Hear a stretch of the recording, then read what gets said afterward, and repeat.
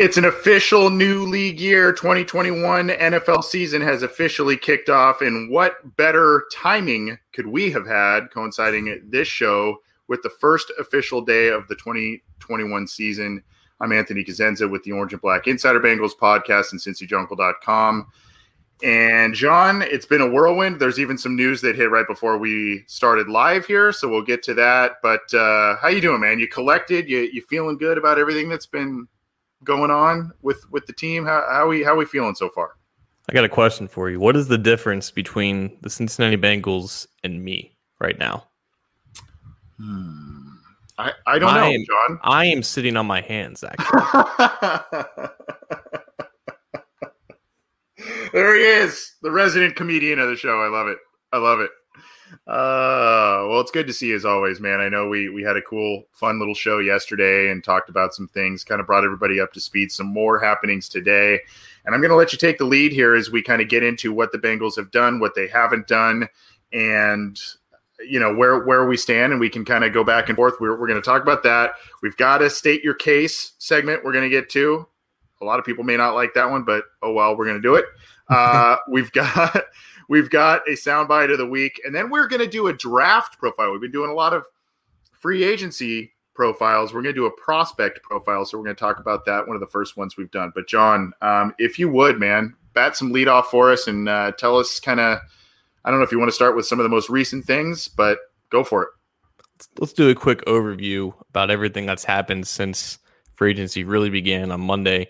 Bengals were quiet for most of Monday. You saw some big deals for offensive linemen go off the board. You saw some big deals around the league go off the board.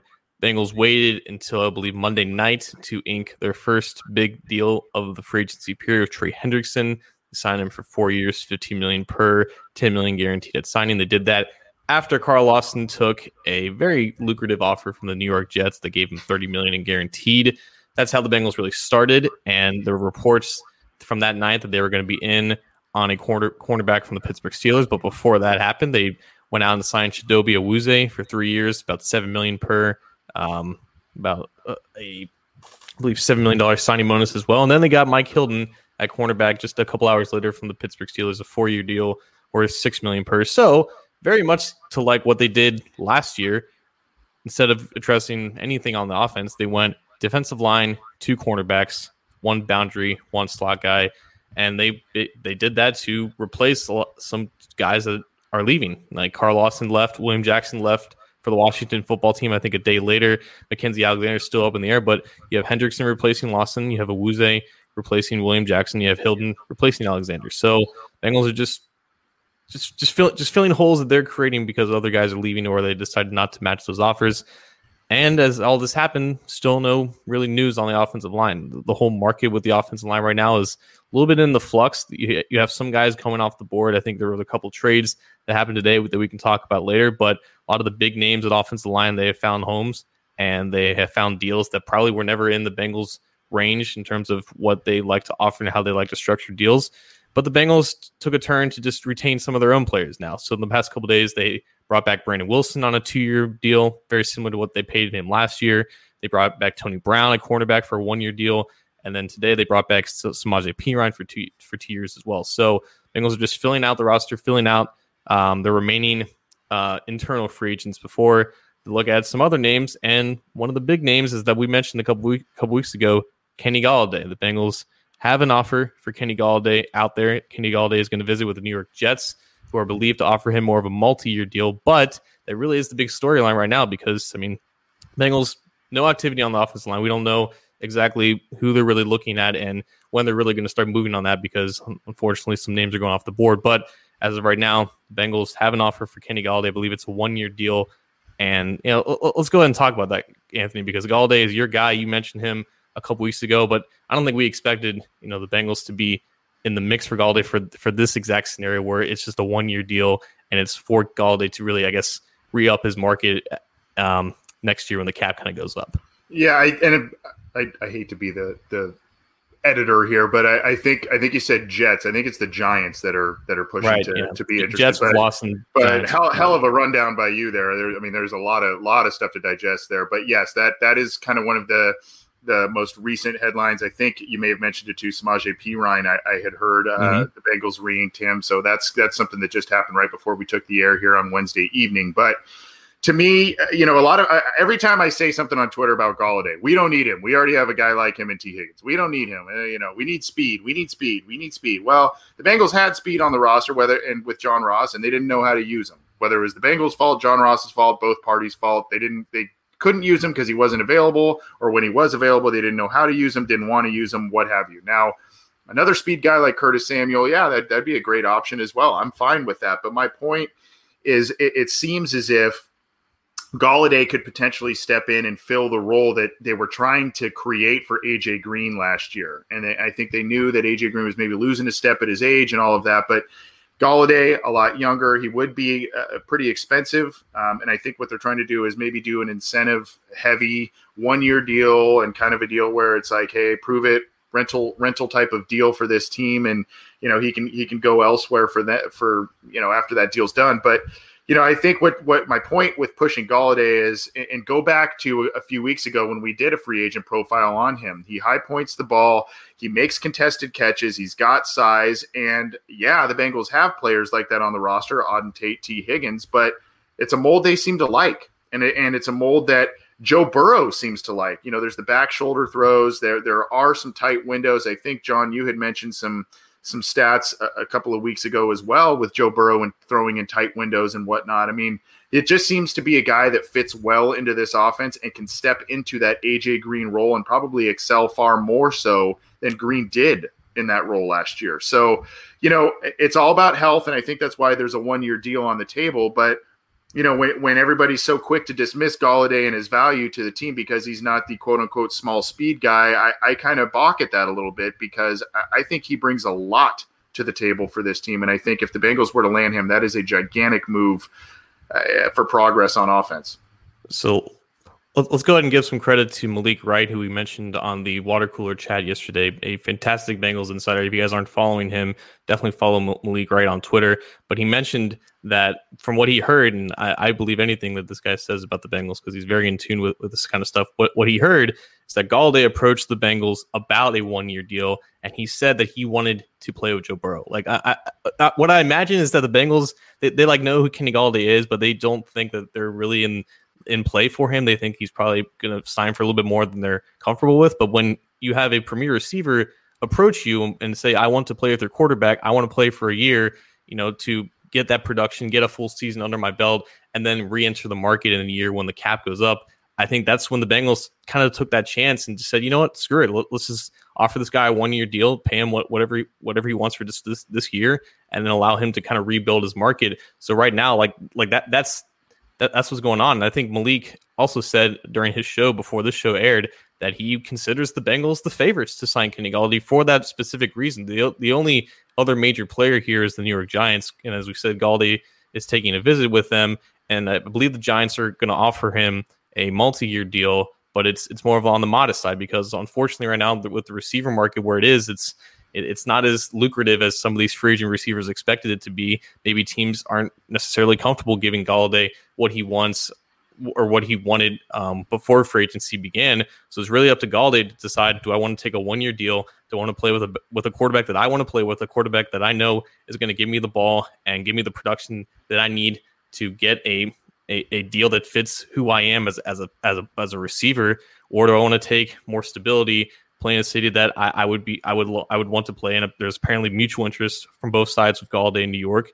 And that's the decision he has to make. And I think it's up to New York to convince him that that's the place where he needs to be for the next few years. Because if not, I think there's a good chance that he chooses the Bengals deal and just kind of ups his value for a year. And I know people are like, well, why'd sign Golladay for only a year? I don't think they would be in play to give him, the guaranteed money that he desires for the next few years. And again, he may not want that. He may want to just take this year, be a stud that we know he is, be healthy, and then try again next year. And who knows if the Bengals would be interested next year, but I don't think they really care about that. I think they just are seeing an opportunity with a really talented guy, and they're just taking advantage of it because they have the space. It's about eliminating needs going into the draft. We've said this ad nauseum on this show, John. It's about the elimination of feeling desperate going into next month's draft and reaching for players. This team does not want to do that. Duke Tobin does not want to do that. And even if they're able to get a very talented wide receiver on a 1-year deal, fine. But it's a guy that helps.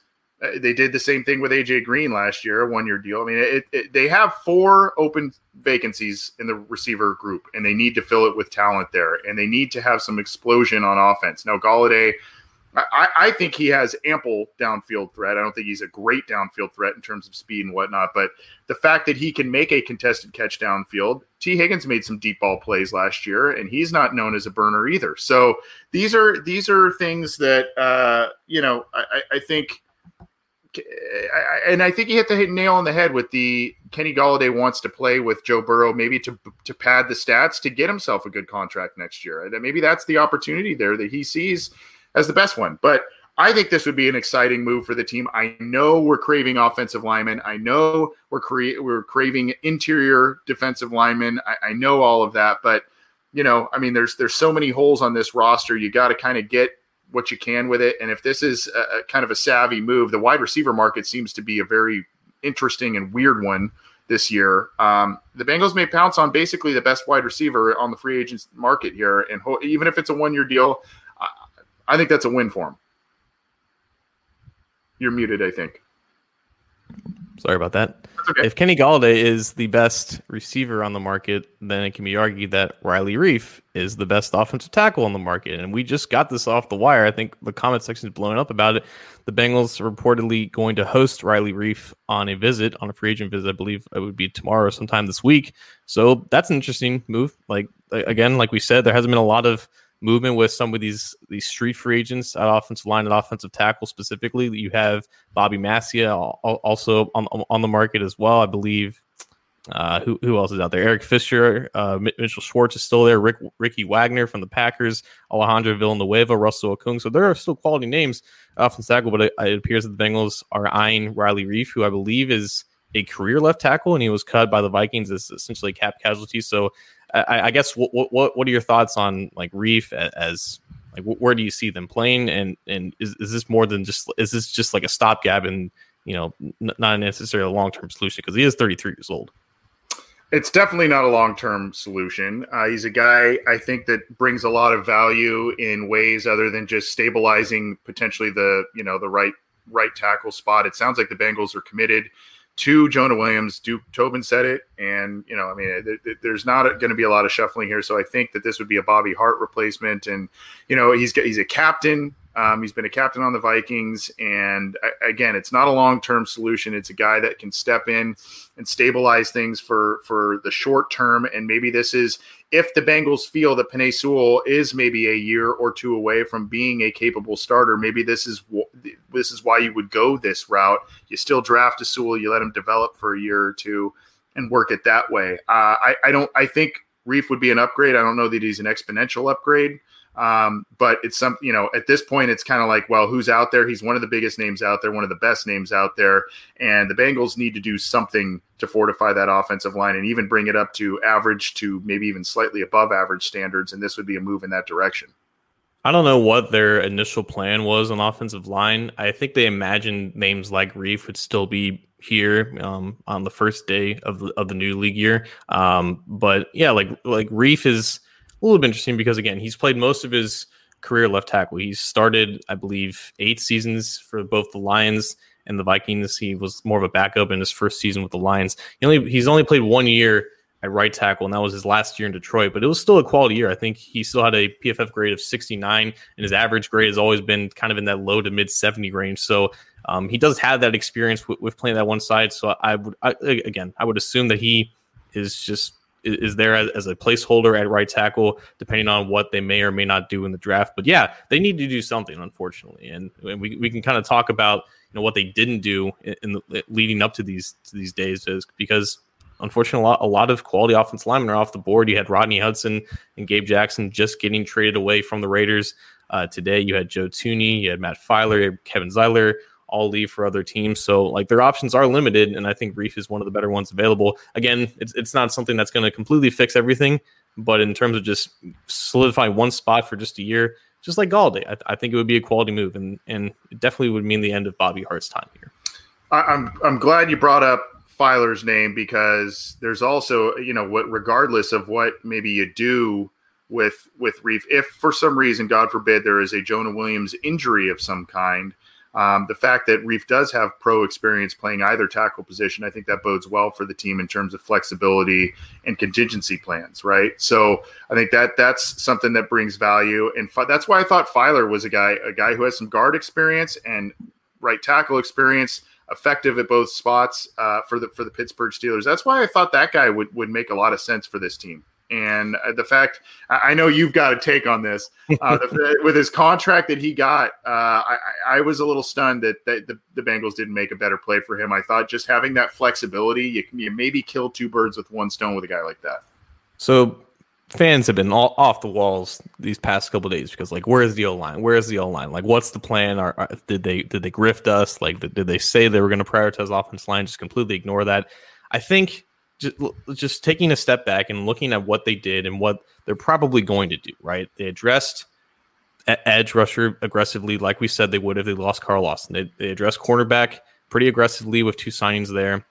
They're definitely looking at a starting caliber receiver. If not Galladay, there's still other options available, and they're looking at some of the bargain options on offensive line. In theory, I think that's a fine plan of attack. I don't think that they necessarily lied about anything. They're definitely not sitting on their hands, which is just the lazy excuse at this point.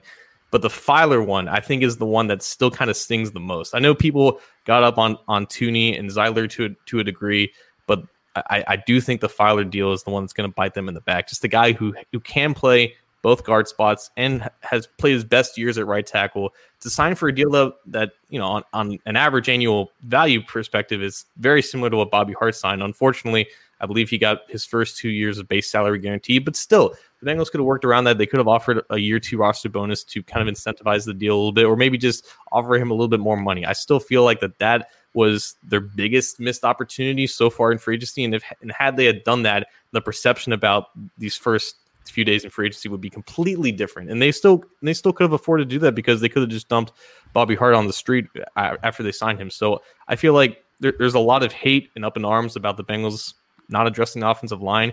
And I know a lot of names have gone off the board, but I think Filer is still like the one big one that I think they are going to regret missing. But there's still names available, and they're definitely still interested. They were talking to guys today on the offensive line, and it seems like Reiff has significant interest in playing here anyways. I don't want to belabor the points of what they didn't do, or a guy went elsewhere when the Bengals didn't really seem to pursue him. So, well said. And I don't really understand the logic as to, why they haven't been sitting on their hands overall, but they've been kind of sitting on their hands in terms of the offensive line. And that's a little curious to me. I guess we can talk about maybe who left. We talked a little bit about, who's coming, going, and who the Bengals have re-signed. We haven't really talked about Carl Lawson and William Jackson at this point. And I think that'll segue kind of well in a little bit to the state your case. And I've got one more question I want to get your opinion on too, John. But they're gone. Carl Lawson and William Jackson are both gone. The Bengals rolled the dice, not putting the franchise tag on those guys. Maybe they thought they had a good chance at Carl Lawson. I don't know that William Jackson was ever truly in their plans. They pounced on cornerbacks very early in free agency. So I don't think that William Jackson and Mackenzie Alexander were really the guys that they targeted. They seem to be all over Mike Hilton, and a guy that I think could bring a lot of value to this team as a slot corner, just a physical presence in the secondary. But your thoughts on the Bengals not retaining either of one of those guys? They did make a move to, essentially they made moves to remedy the losses. It's just a matter of how much do you think that they fixed those losses with the 2 signings they made there. But those 2 guys are gone, and I think that stings to some degree to a lot of fans.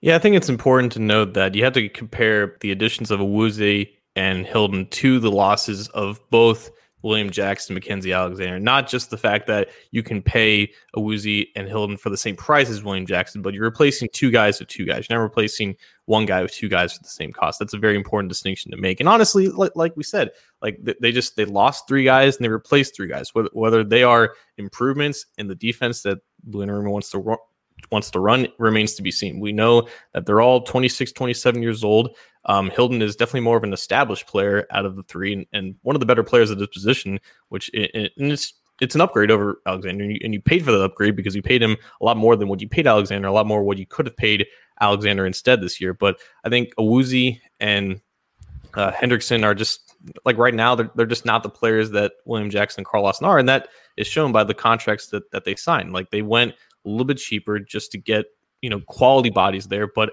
at the end of the day, they're still downgrades until they prove that they're better in this defense overall. So it's almost like just doing enough to get by. I guess trading water is a term that I saw on Twitter today, not necessarily going out and aggressively improving at those positions, which unfortunately with the contracts they like to offer and like the structure, it's kind of what the reality was going to be, I guess. So it's unfortunate. It was definitely like it was either they were going to keep Lawson and lose Jackson, or they were going to lose both. And because of the deal that Lawson got from New York, it just happened to be they lost both. But we said that they were going to be aggressive in replacing Lawson, and they were decently aggressive in replacing Jackson. So, kudos to them for at least filling those spots. So they don't have to address them in the draft, but it'll be interesting to see if those guys actually play better in this scheme. I think if I don't want to speak for you, so definitely let me know if I'm speaking out of turn for you here. But you could always speak for me. You're a very smart person. Oh, thanks, buddy. We all know you're the resident football genius around these parts. But look, I mean, I think we can look at the Awuzie signing, and we could look at the Hilton signing and say we like those signings, but there's this over here. Those are still, to a degree, quality signings. There's just these other lingering departures in the background that make you pause a little bit. But I want to ask you this, and I guess we can transition into the state your case in just a second here from here, John. But look. The Bengals lost Lawson. They lost William Jackson. They got the two corners. They got Trey Hendrickson, a guy who was up there in the leaders in quarterback sacks last year. If the Bengals were to sign at this point, a couple of these guys we talked about that they're visiting and or sending contracts out to, if the Bengals were to sign at this point a Riley Reif, a Kenny Golladay, and maybe they re-sign, let's just say for the sake of argument, Quinton Spain, right? If they make those three moves there, I think right now we're all in a lukewarm, maybe erring on the side of not a great free agency start for the Bengals.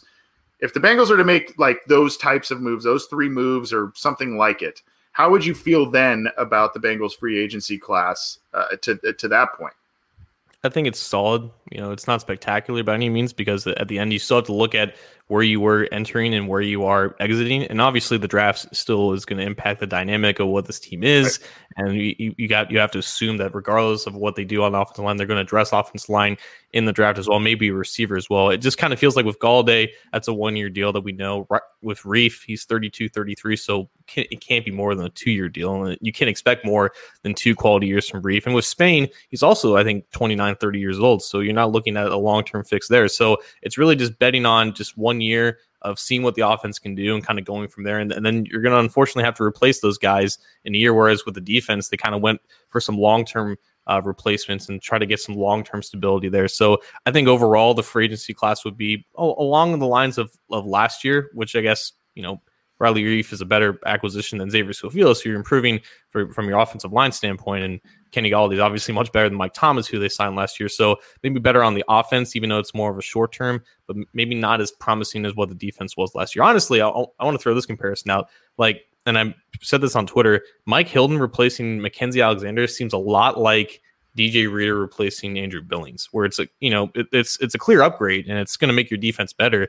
But they went out of their way to get one of the best guys at a premium price for that position to replace a position that's not exactly, I guess, a premium one. Reader playing nose tackle, Hilton playing slot cornerback. So that's just kind of what they can do with the money that they're able to offer. So I think in general, the free agency class would be, decent in that B plus range if you were to give it a grade. But I don't know, man. I feel like the fact that there's not a lot of long-term answers on offense would kind of leave some left to be desired. I agree to an extent, and I'd be pretty excited about particularly the Golladay signing, even if it is a short-term deal. But you're right, the lack of what would seem to be a lot of long-term answers based on some of these names we're throwing out there. A Galladay on a 1-year deal. You mentioned Riley Reef on a short-term, what would be in all likelihood a short-term deal. That concerns me a little bit, but there would be some names and those would be at least short-term upgrades in certain areas there. Spain, you'd like to think another year and maybe playing his more natural position, maybe that would be the key that helps out the offense. We're still looking at Trey Hopkins rehabbing. We think he's going to be back week 1, but that's a situation to monitor, and I'm sure the Bengals are trying to watch that very closely. You've got a bunch of kind of guys in the interior offensive line, and then you're looking to upgrade a Bobby Hart. So, I mean, there is a lot of work to do on this offensive line still, and I think almost now a Reef signing is almost a necessity at this point, being one of the better names out there. I know you want to fix the interior offensive line, but I think you gotta start putting some improvements on that offensive line. And again, like if you sign Riley Reef, it's not like you can just pat yourself on the back and say we improved offensive line. Like at the end of the day, like Riley Reef is going to fall off the cliff sooner or later. Like if it's not this year, it'll probably be next year. So we don't. Like it's just not known. It's like a lot. Every available body out there right now is an unknown in some way, shape, or form. Whether they're young and they're coming off bad years, like a Trey Turner, who I still think should and can be in the mix, or they're on the older side, which is what most of the tackles are. Riley Reef is like one of the oldest tackles on the market available. So like if you sign Reef, you don't have to take a tackle there at 5, but I think it would still be the favorite, I guess, going into the draft because, Riley Reef being 33 years old and being on a 1 or 2 year deal should not sway you from taking a tackle like a Penei Sewell or Rashawn Slater if that's how they feel about them. So it would just, pencil in, starters at positions of need, but it doesn't, I guess, really change the dynamic of how they should address the draft. Well, I think we've got you caught up on everything, at least up to Wednesday evening, comings, goings, visits, contracts, all of that stuff. And there's been a lot to comb through, but excellent work by my colleague John Sheeran and all the folks at Cincy Jungle putting up just all kinds of different articles and updates, whatnot. So keep it to cincyjungle.com for all of your free agency updates, opinions, analysis, and of course our show, all of the shows on the Cincy Jungle podcast channel, whether it's the Orange and Black Insider, which is this show, whether it's Orange is the New Black hosted by Ace and Zim, or Chalk Talk by Matt Minnick. Get it on your favorite audio streamer. Subscribe to our YouTube channel if you can. We appreciate it. You get notified when we go live. We're also going to be doing some listener questions live. Should be some awesome developments, we hope, since when we go live on Friday afternoon. So please join us live. What's that? I mean, that's going to be great because it's either going to be positive or completely negative. Yeah. So I'm looking forward to that. Yeah, that'll be an interesting one. But start getting those questions teed up and over to us. We'll talk to you Friday afternoon on that one. But still a lot to get to on this episode. And one of the things to get to, John, is the State Your Case. We've been doing this one for a little bit, so let's get to it.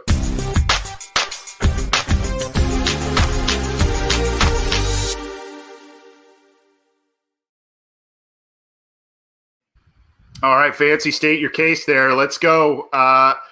Here's the deal, John. This time of year, everybody examines contracts. Everybody examines what the Bengals didn't do, what they did do, the guys they brought in, and immediately upon Carl Lawson leaving, the Bengals pounce on Trey Hendrickson, give him a lucrative deal, one that is pretty similar to what Carl Lawson got. Obviously, difference in the guaranteed money. And you look at it and you say, okay, what happens with all of us? We've done it on this show. Other shows do it. Other analysts do it. You dive into the weeds into stats on some of these guys, kind of a trend around the league because of PFF and all kinds of other analytics providers.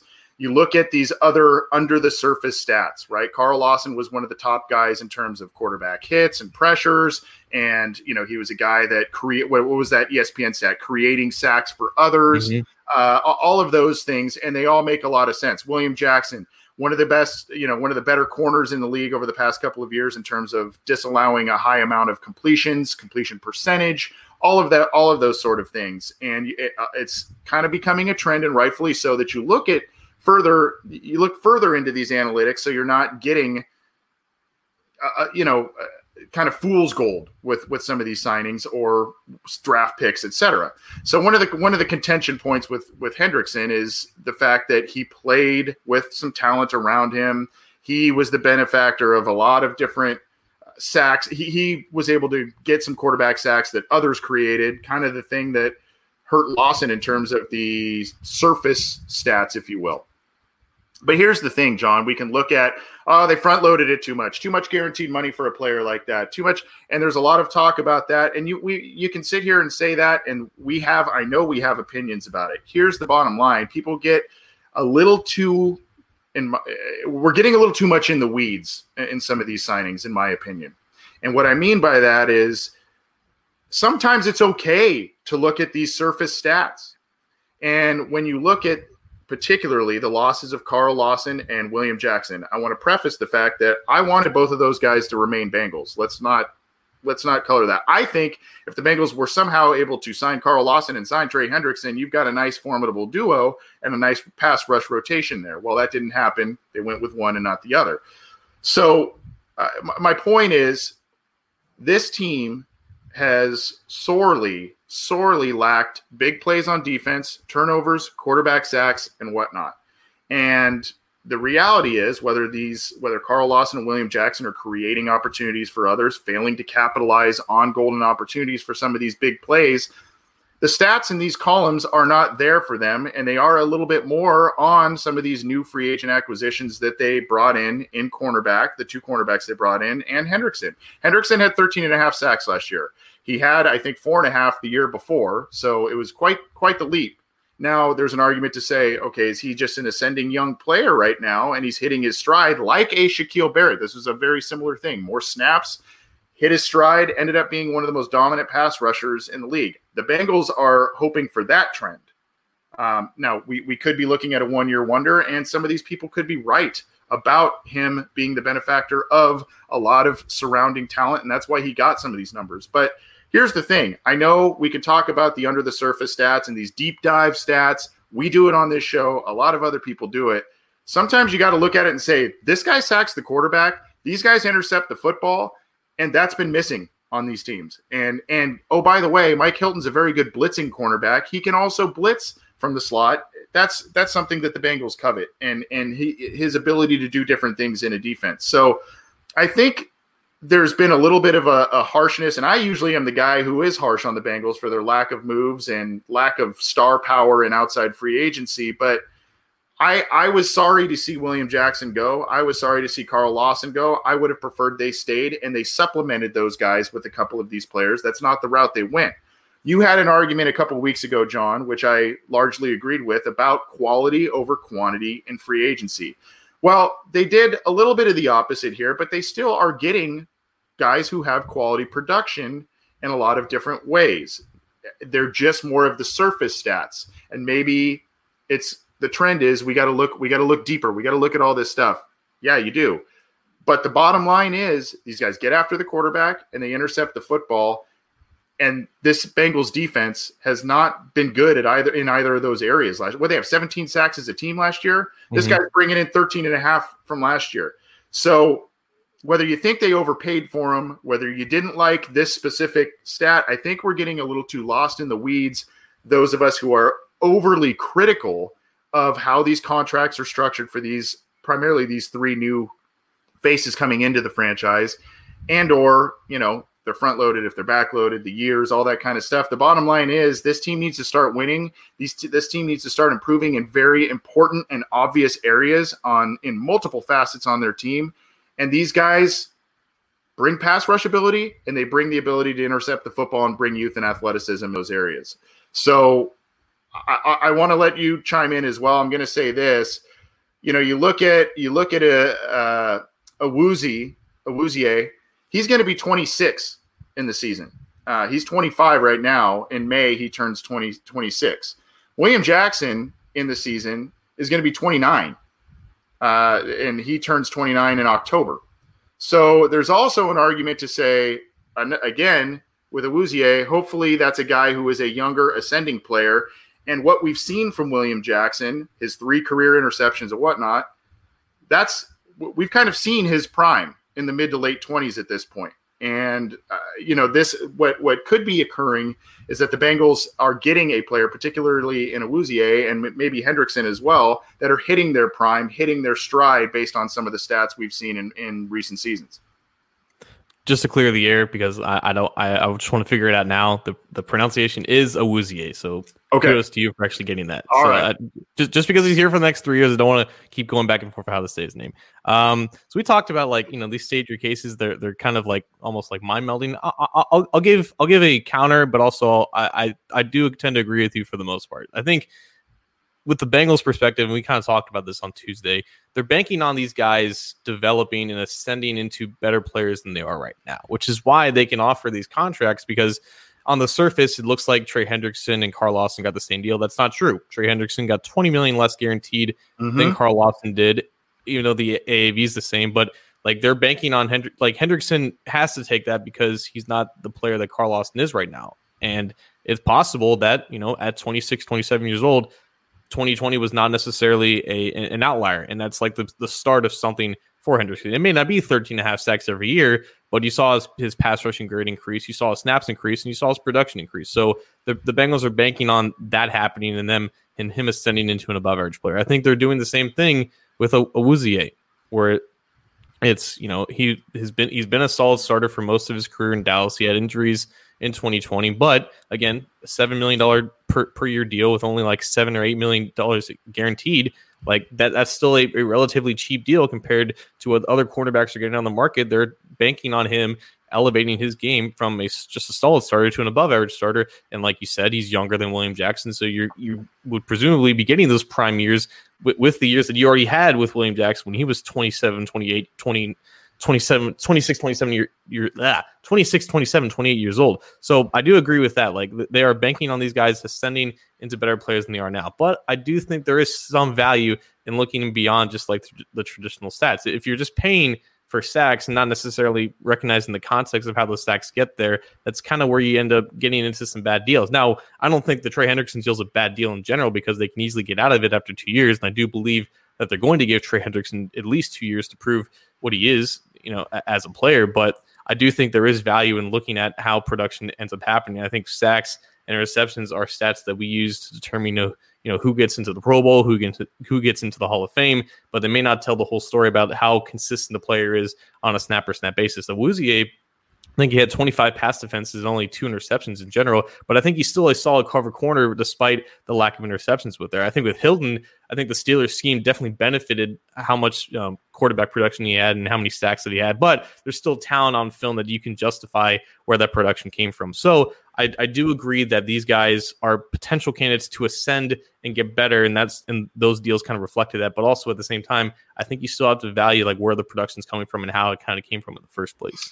I agree, and this isn't a call for devaluing the under the surface stats, the kind of the deep dive type of stats, but I think sometimes, and this is where I'm guilty of it. I'm sure others are as well. Sometimes we get so wrapped up in that kind of stuff. We also what's the phrase? You don't see the forest through the trees or whatnot, mm-hmm. Right? I mean, you focus on these things, and holistically, if you don't look at it that way, the bottom line is the guy got after the passer last year. Hendrickson did, and Awuzie seems to be a guy who's a young, athletic, ascending player. He had a rough year last year because of some injuries, but he has more career interceptions, I believe, than William Jackson. I think he's got 4. William Jackson has 3. And, you've got Hilton who intercepts the ball. I think he has 7 career interceptions. I'll check out that one as well. But, the point is that this is one of those times when we criticize, if people are criticizing these moves, basically they are getting guys that are on paper helping you in major deficient areas on your defense. Now, I think a lot of people would probably also be singing a different tune had an offensive lineman been signed to this point, had the Bengals done a lot more on offense to remedy that situation too. So I think that paints these in a little bit of a different light. But my thing is, hey, for those of you dumping on these signings and railing on the team for not keeping Lawson and Jackson, okay, I see your point. And there are a lot of stats to say, these guys, whether it's the surface stuff or the below surface stuff, those guys are valuable players. I wanted the Bengals to keep them, but let's not sell these other guys short. Let's not crap all over these contracts that they gave these new guys,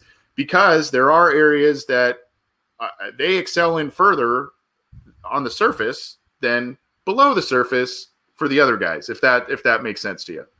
And I will say there are much worse ways to replace Carl Lawson and William Jackson both. Like I was mildly surprised that they went after a cornerback so soon, but I remember back in February, like, we got to keep an eye out for this mid-tier cornerback market. They're not going to pay the Ronald Darby's or the Shaquille Griffins of the world. They're going to get a little bit more real money. I think Awuzie was a fantastic signing for what they paid him and what they're expecting him to do, and hopefully, he's a better zone cover corner than a man cover corner, and unfortunately that was kind of the opposite of William Jackson. So William Jackson, as good as he was and as talented as he is, as we all know he is, unfortunately it was never really a fit here, and he was never really destined, I guess, to be retained by this team. So I think they did a good job of replacing him with a guy who can ascend, and Hendrickson is along that same line. A guy who is primarily a pass rusher from the right side. He replaces Lawson immediately, and I think there is a lot of things to like about what he did last year. It's just a matter of, will that translate into a new scheme, into a new defensive line with a little bit less talent than when he had in New Orleans. If it all works out, then they definitely look good from it. But I think there is a little bit of risk with I guess Hendrickson and Awuzie to a certain degree. But also, to their point, I think they do a good job of identifying guys in the open market that kind of fit what they want from a personality standpoint, from a schematic standpoint. And it's never along the lines of, if the player and the contract is bad, it's never because the player never really fit from what they look at from all his intangible perspectives. I think we liked a lot of what we heard from Hendrickson. I think Awuzie is a great guy in general, and Hilton is obviously well respected around the league, and they know him very well. So kudos to them for being aggressive in replacing these definite holes, and they were holes that needed to be replaced and couldn't have waited until the draft.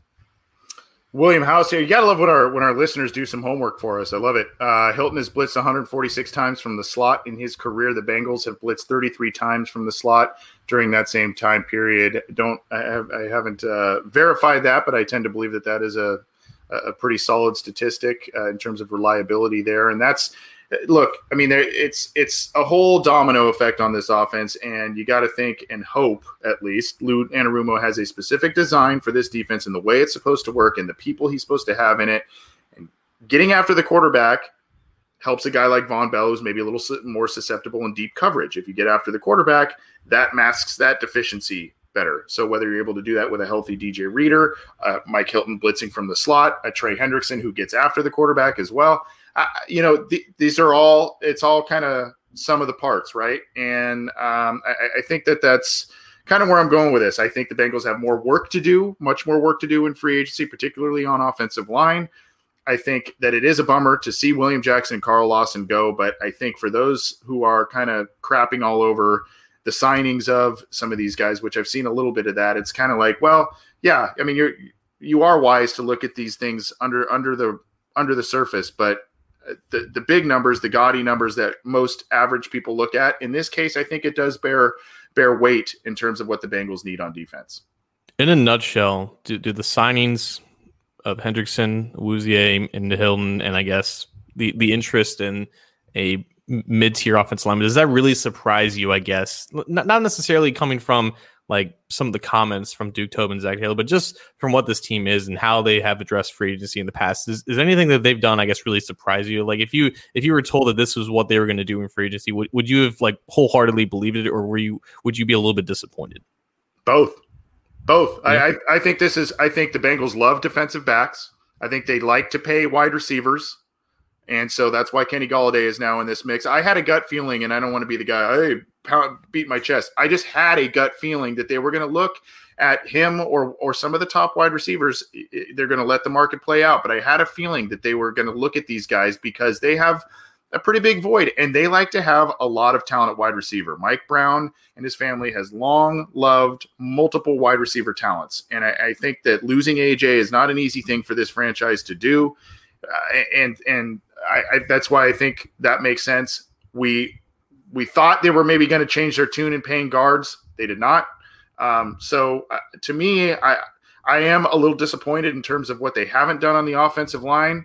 But at the same time, I'm not very surprised because you're seeing a lot of the franchise DNA show itself in these first few days of free agency, in my opinion.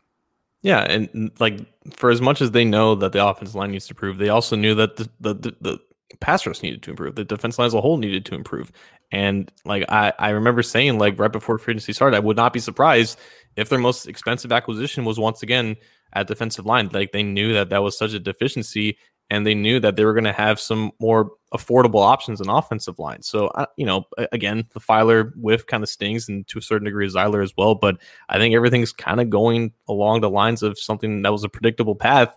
And it's just unfortunate because Burrow got hurt and because the offense line's bad. Like that's still like a big blind spot right now. But I think everything's more or less going along the lines of what they plan to do. And they like to get value deals on former high picks. Riley Reef, former first round pick, right? Awuzie, is a former second round pick, right? So they like to get value deals in free agency on some of these guys who were former high picks, and that also kind of plays into their wheelhouse. They like to look at guys who were, released and all the whole thing. There's a lot of stuff coming out that doesn't really surprise me. It surprises me that they go maybe top of the market guy at wide receiver, but at the same time, I know they like to pay wide receiver. They've done that a lot. So anyway, that has been this week's State Your Case. Call me dumb if you want.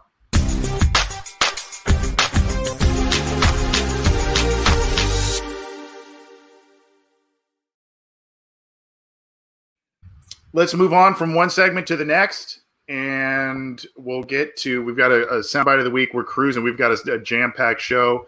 We are cruising. We mentioned his name in the State Your Case, and at the beginning of the show, Bengals signed Trey Hendrickson to a very lucrative deal, a guy they hope can help their defense right away. Trey Hendrickson recently joined the Cincinnati media, namely Joe Daneman of Fox 19, for a recent interview. We've got a brief clip he's kind of talking about his ascension from last year, from a 4.5 sack guy to a 13.5 sack guy. A little odd that Joe Daneman's doing this interview from his car, but is what it is. And in case you didn't go see it, it's about 9-10 minutes. It's on Joe Daneman's Twitter account. It's on the Fox 19 website. This is just a very brief clip. So this is the soundbite of the week from Trey Hendrickson talking with Joe Daneman of Fox 19.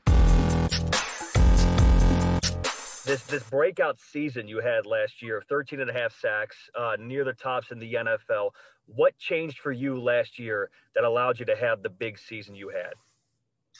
Well, one, it was just the environment. I mean, I absorbed everything that I've learned through Cam Jordan's work ethic, Mario Davis's work ethic, and then even the way Malcolm Jenkins conducted himself. I got to feed off of them and the film study and the discipline that they have. And those were the attributes that I took and learned and grew as a football player. And then you combine that with opportunity. I mean, I was just waiting in the dark for that one moment to shine. And once I got that starting job at the beginning of the season, nobody was going to take that from me. And I just took off and ran.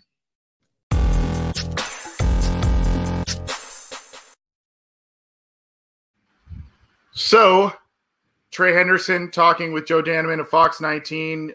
Seems to be, by most accounts, seems to be a high character guy, a guy that, worked hard for what he has earned now with the Bengals, and a guy I think we all hope is productive for this team, obviously, given the expectations that are now going to be placed on him. But did you happen to see the entire interview, John? I did not, but I did see, I did like that one quote about, there's a difference between, I guess, like joining like a team that's like ready to compete and, trying to build, I guess, a team from scratch and joining a young core that you believe in. And I think that's something that I guess the Bengals are glad to hear, because they know they're not necessarily in that Tom Brady Buccaneers window just yet. So, to get guys that I guess want to buy into that, it doesn't hurt them. And I know that's something that I think a lot of Bengals fans were very excited to hear about. Yeah, character and work ethic and all those things are kind of things that positive remarks that follow this kid. And he's a guy that hopefully he can translate that after he gets paid the big money. But, Zach Taylor and company have preached character in their locker room, want to get players who, love football, work hard, and don't cause a lot of waves elsewhere while being hopefully productive. And this guy kind of fits that mold. And, in the interview too, just in case you haven't seen it, he talks about why he chose Cincinnati. He talked a little bit about playing in New Orleans with Joe Burrow's rise to stardom at LSU, which was interesting. And then he kind of made a remark also about, Drew Brees, playing with Drew Brees, number 9, now with Joe Burrow, number 9. So interesting interview. Go check it out. Fox 19 and Joe Danneman. Thanks for that cool interview from them. Did you have one more item to add, John? No. I think. Yeah. You look like you're gonna say something. I just make cases. Well, I said it at the beginning of the show. We are just cruising along in this show. By the way, it's just unbelievable. Okay, so we've done a lot of free agency profiles.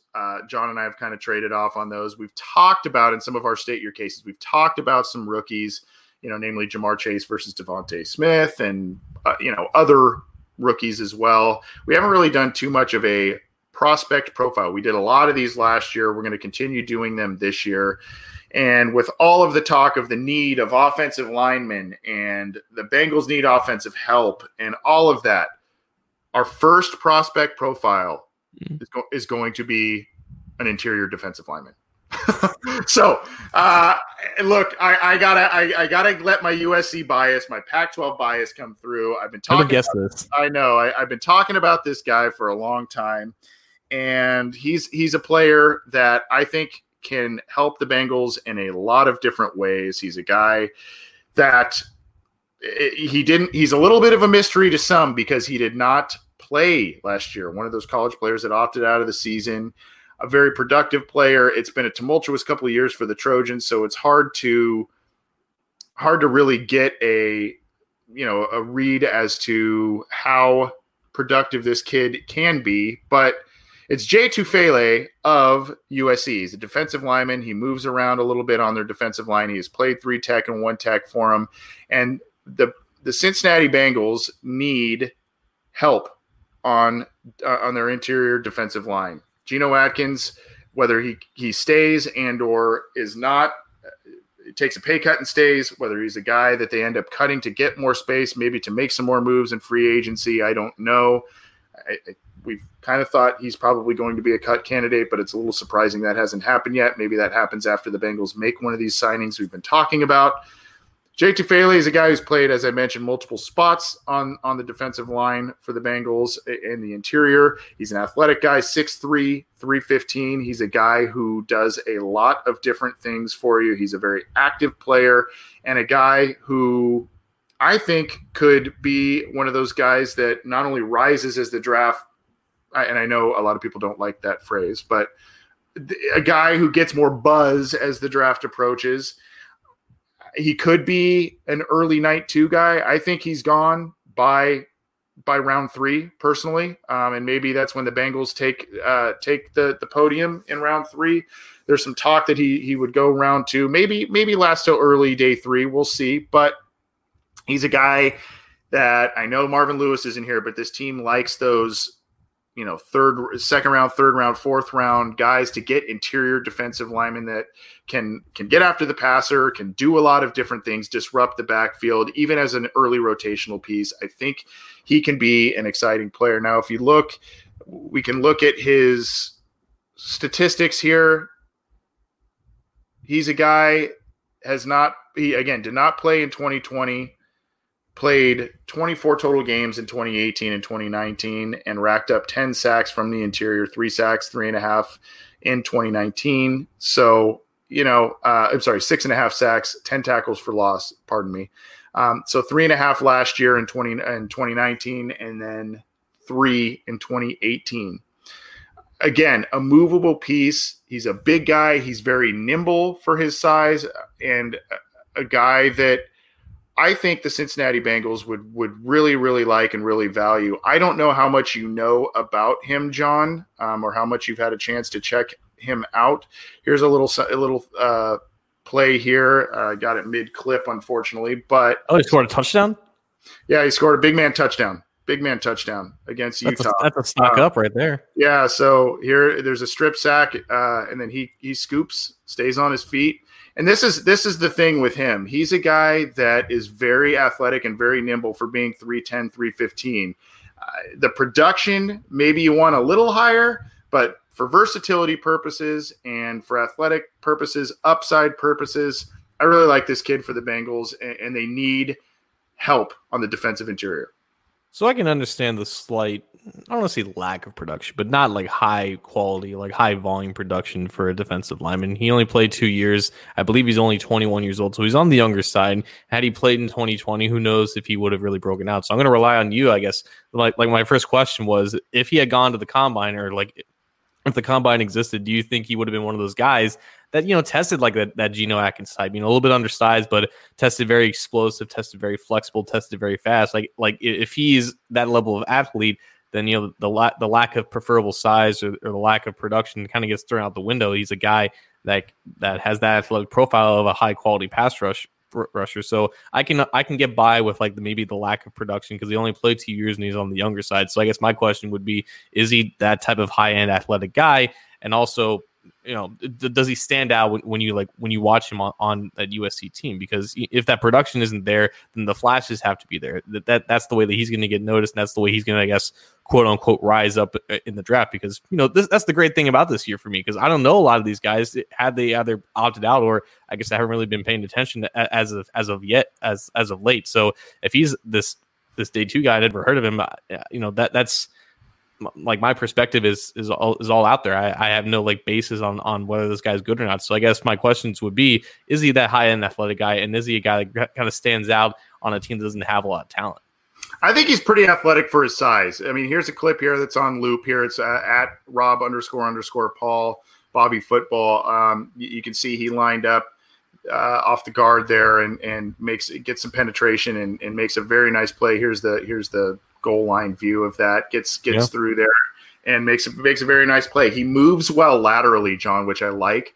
For his size, again, 310, 315. When you're talking Geno Atkins, he's in that 290, a little bit plus range, a little shorter. This guy's bigger. He's bigger, and I think he moves really well for his size. Now, I don't know how this will translate to some of these shuttle, cone, all those kinds of numbers. But when you look at some of this stuff, he just moves really well. And I would venture to guess that he will test pretty well. I don't know.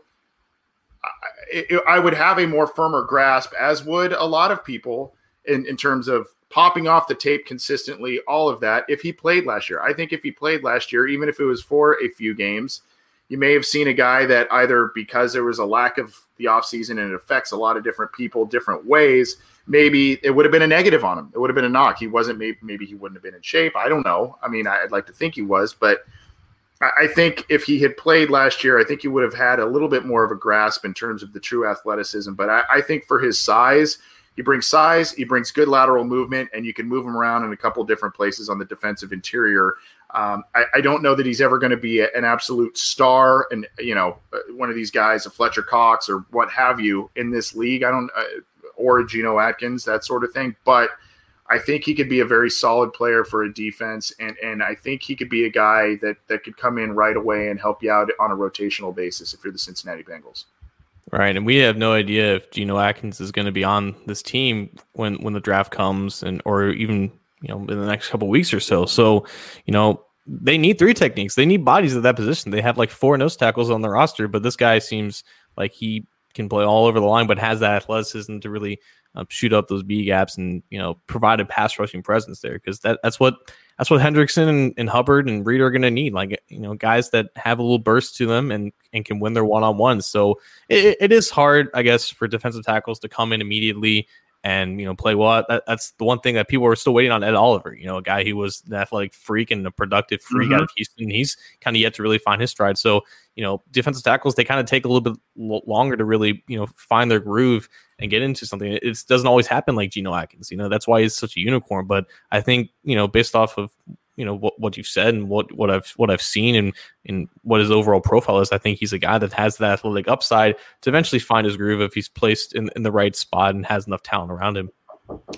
The good news is you have with his size in the lateral movement. I mean, when you're that big and you can move laterally well, you're hard to block. That's just a general statement. And the other thing with it, John, is, the ability, because of his size, he has the ability to play. I think I've said this 4 times now. He has the ability to play different spots on the interior and be effective from those spots. And I think that just brings value. And for a team that wants versatility, wants to get after the passer, this is a guy in those mid rounds that makes sense. I think you have to make sure you get value there. I would be maybe a little uncomfortable if the Bengals use their second round pick, the top of the second round pick on a player like this. But I think if this kid's sitting there in the top of round 3, definitely in the top of round 4, and you haven't done much to fortify the interior of your defensive line, I think you take a flyer on this kid. This isn't, I think you're going to get more production, hopefully, and I still have high hopes for a guy like Renell Wren, but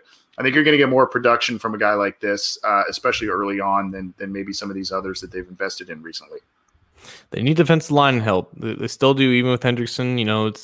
It remains to be seen if they're going to add to that position in free agency and what they're going to do with Geno Atkins. But that is our first draft profile. Thanks to Anthony for introducing us to another USC kid. I'm sure we're going to hear from 4 more guys from that roster before the draft comes around. But that's the first of our offseason. And now I guess there's nothing else to do but drop the mic. So, Anthony, the floor is yours.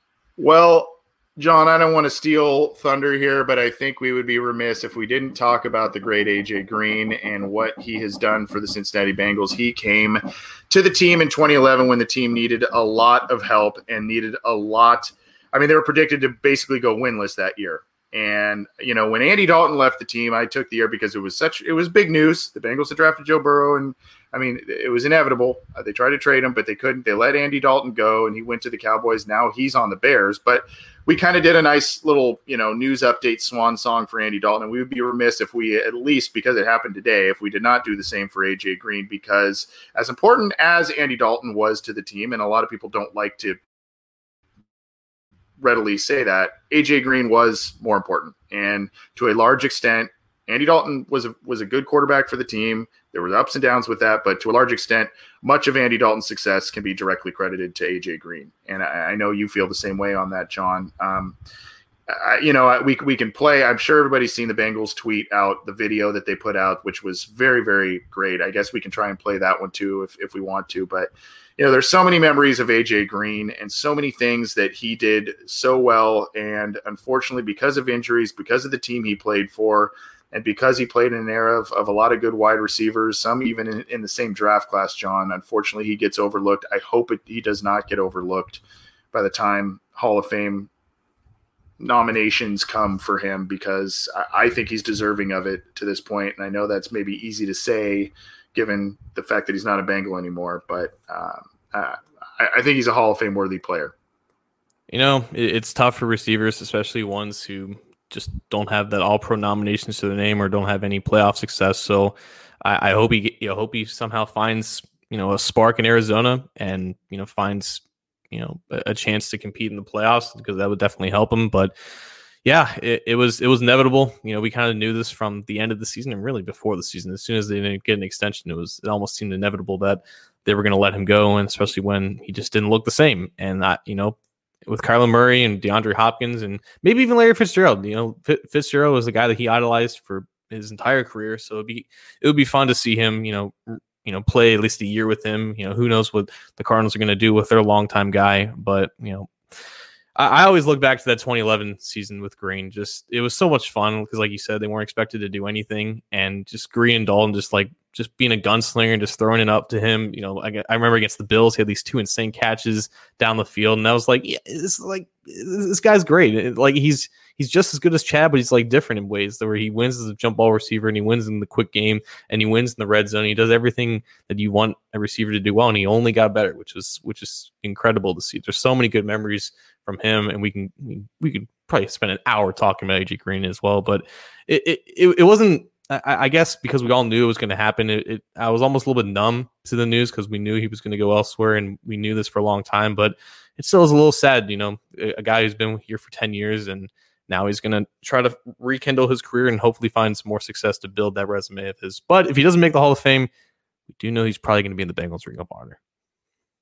Whenever that comes, yes, yeah. We'd like to think so. There's always going to be the Chad versus AJ conversation, as to the greatest wide receiver in Bengals history. Of course, Isaac Curtis should be in that discussion. Yes, Carl Pickens should be in that discussion as well. But I think when you look at the numbers and everything, AJ Green, Chad Johnson are the two guys that are kind of head and shoulders above all of them. Now they've got another good 85 in the wings here, and T. Higgins. Hopefully he continues to be a good player. But the one thing that I thought, I know Chad's got some of the franchise records and the important things and the important statistics, and Chad did a lot of great things for this team. And there's a good argument for him you can say he's the best Bengals receiver ever, obviously. And then depending on which day of the week, I could probably be persuaded for either guy. But one thing that really stood out to me with AJ Green, and I'd have to go look back at the stats, but it just seemed that in the important divisional games, AJ Green shined. And there were a couple of times namely against Pittsburgh. Chad did very well against Cleveland, did very well against Baltimore. Against Pittsburgh, Chad had some tougher games, whereas AJ Green seemed to score the touchdowns. You look back to that wild card game in the rain with AJ McCarron, he had the big play there. I just seem to remember him making a lot of plays in the division, in those important games every year, and that to me always kind of stood out. And the fact that he was a guy that just was very quiet about his business. There wasn't a lot of, there were some explosive things like, the Jalen Ramsey thing. There were some explosions of emotion at times, but for the most part, a great representative of the team and a guy that just was quiet, businesslike, and made play after play after play, John. And, it was time, I think, unfortunately, for the Bengals to say goodbye, but still doesn't make it easy. You want to talk about divisional performance? The first game they ever played, he had a 41-yard touchdown pass from Bruce Karkowski when Andy Dalton left. That's right, the game winner. Yeah. And you mentioned like the Steelers playoff clincher in 2012. There was the crazy 70-yard reception and run against the Ravens. The Hail Mary against the Ravens. The Hail Mary against the Browns. Should have been playoff winner against the Steelers. The guy shined. The guy shined when you needed him to, and he was clutch. And it was just unfortunate that it never worked out just as good as it could have been for how talented that he was here. Yeah, and it would have been nice too, even if he walked away from the Bengals this year, it would have been nice too if he had a solid season this last season. He played the whole season, but there were a lot of issues this season, and I would have liked to have seen him kind of, even if he went on to another team or whatever, I would have liked to have seen him have at least a little bit more of a solid season for playing an entire one, and continued to and said, hey, I'm still productive. I can still play at a high level. Maybe that happens with the Cardinals on that offense. They've got a lot of talent there. It's just a matter of putting it together, and of course AJ Green staying healthy, but. Number 18 is always a special one. I hope if they get into the business of retiring jersey numbers, that's one they don't let anyone else have going forward, because he was a special one. So that's what I got for the mic drop. It sounds like you were arm in arm with me on that one. Yeah, and I'm like, I just wanted to share. We talked about Chad a little bit, but I feel like Chad just like lives his life. He's in South Beach. He's playing Madden. He's playing FIFA. He's just smoking cigars, watching like some European soccer. But whenever like Bengals news breaks, he's always on it. Here he is recruiting both Kenny Golladay and Riley Reif to come to the Bengals, offering McDonald's and stuff like that. So, go back to the Golladay. Can you go back to the Golladay picture real quick? That looks like the New Jersey mock-up, right? Oh, he definitely stole this from Ha Edits, who's a contributor for allbengals.com. He definitely ripped that from there. But I mean, he makes the effort. He just whenever you need him to be an ambassador, he's like the Batman. He's like shine the Batman signal. Yeah. He'll just be there on Twitter to get the job done. So I don't think we'll ever see AJ Green do stuff like this. That's just what makes them two different. Like they're just different guys, and it's fun to compare them. But at the end of the day, they meant so much to this team, and their legacies and their impacts will still live on. Absolutely. Well, that's going to do it, I think, for us tonight. We had a jam-packed show, went a little longer, and unfortunately started a few minutes late as well. But good stuff, John. I appreciate everything that you have done for this show and for this episode in particular. I appreciate it. And well, we're good for Friday for Listener Questions Live, right? We are absolutely good for Friday. All right, cool. Well, we'll see you guys then. We'll keep you updated on all the free agency comings, goings for the Cincinnati Bengals, as will CincyJungle.com. This is the Orange and Black Insider Bengals podcast. We will see you next time. Have a good rest of your week, and happy St. Paddy's Day for those of you who may be celebrating, and be safe if you are.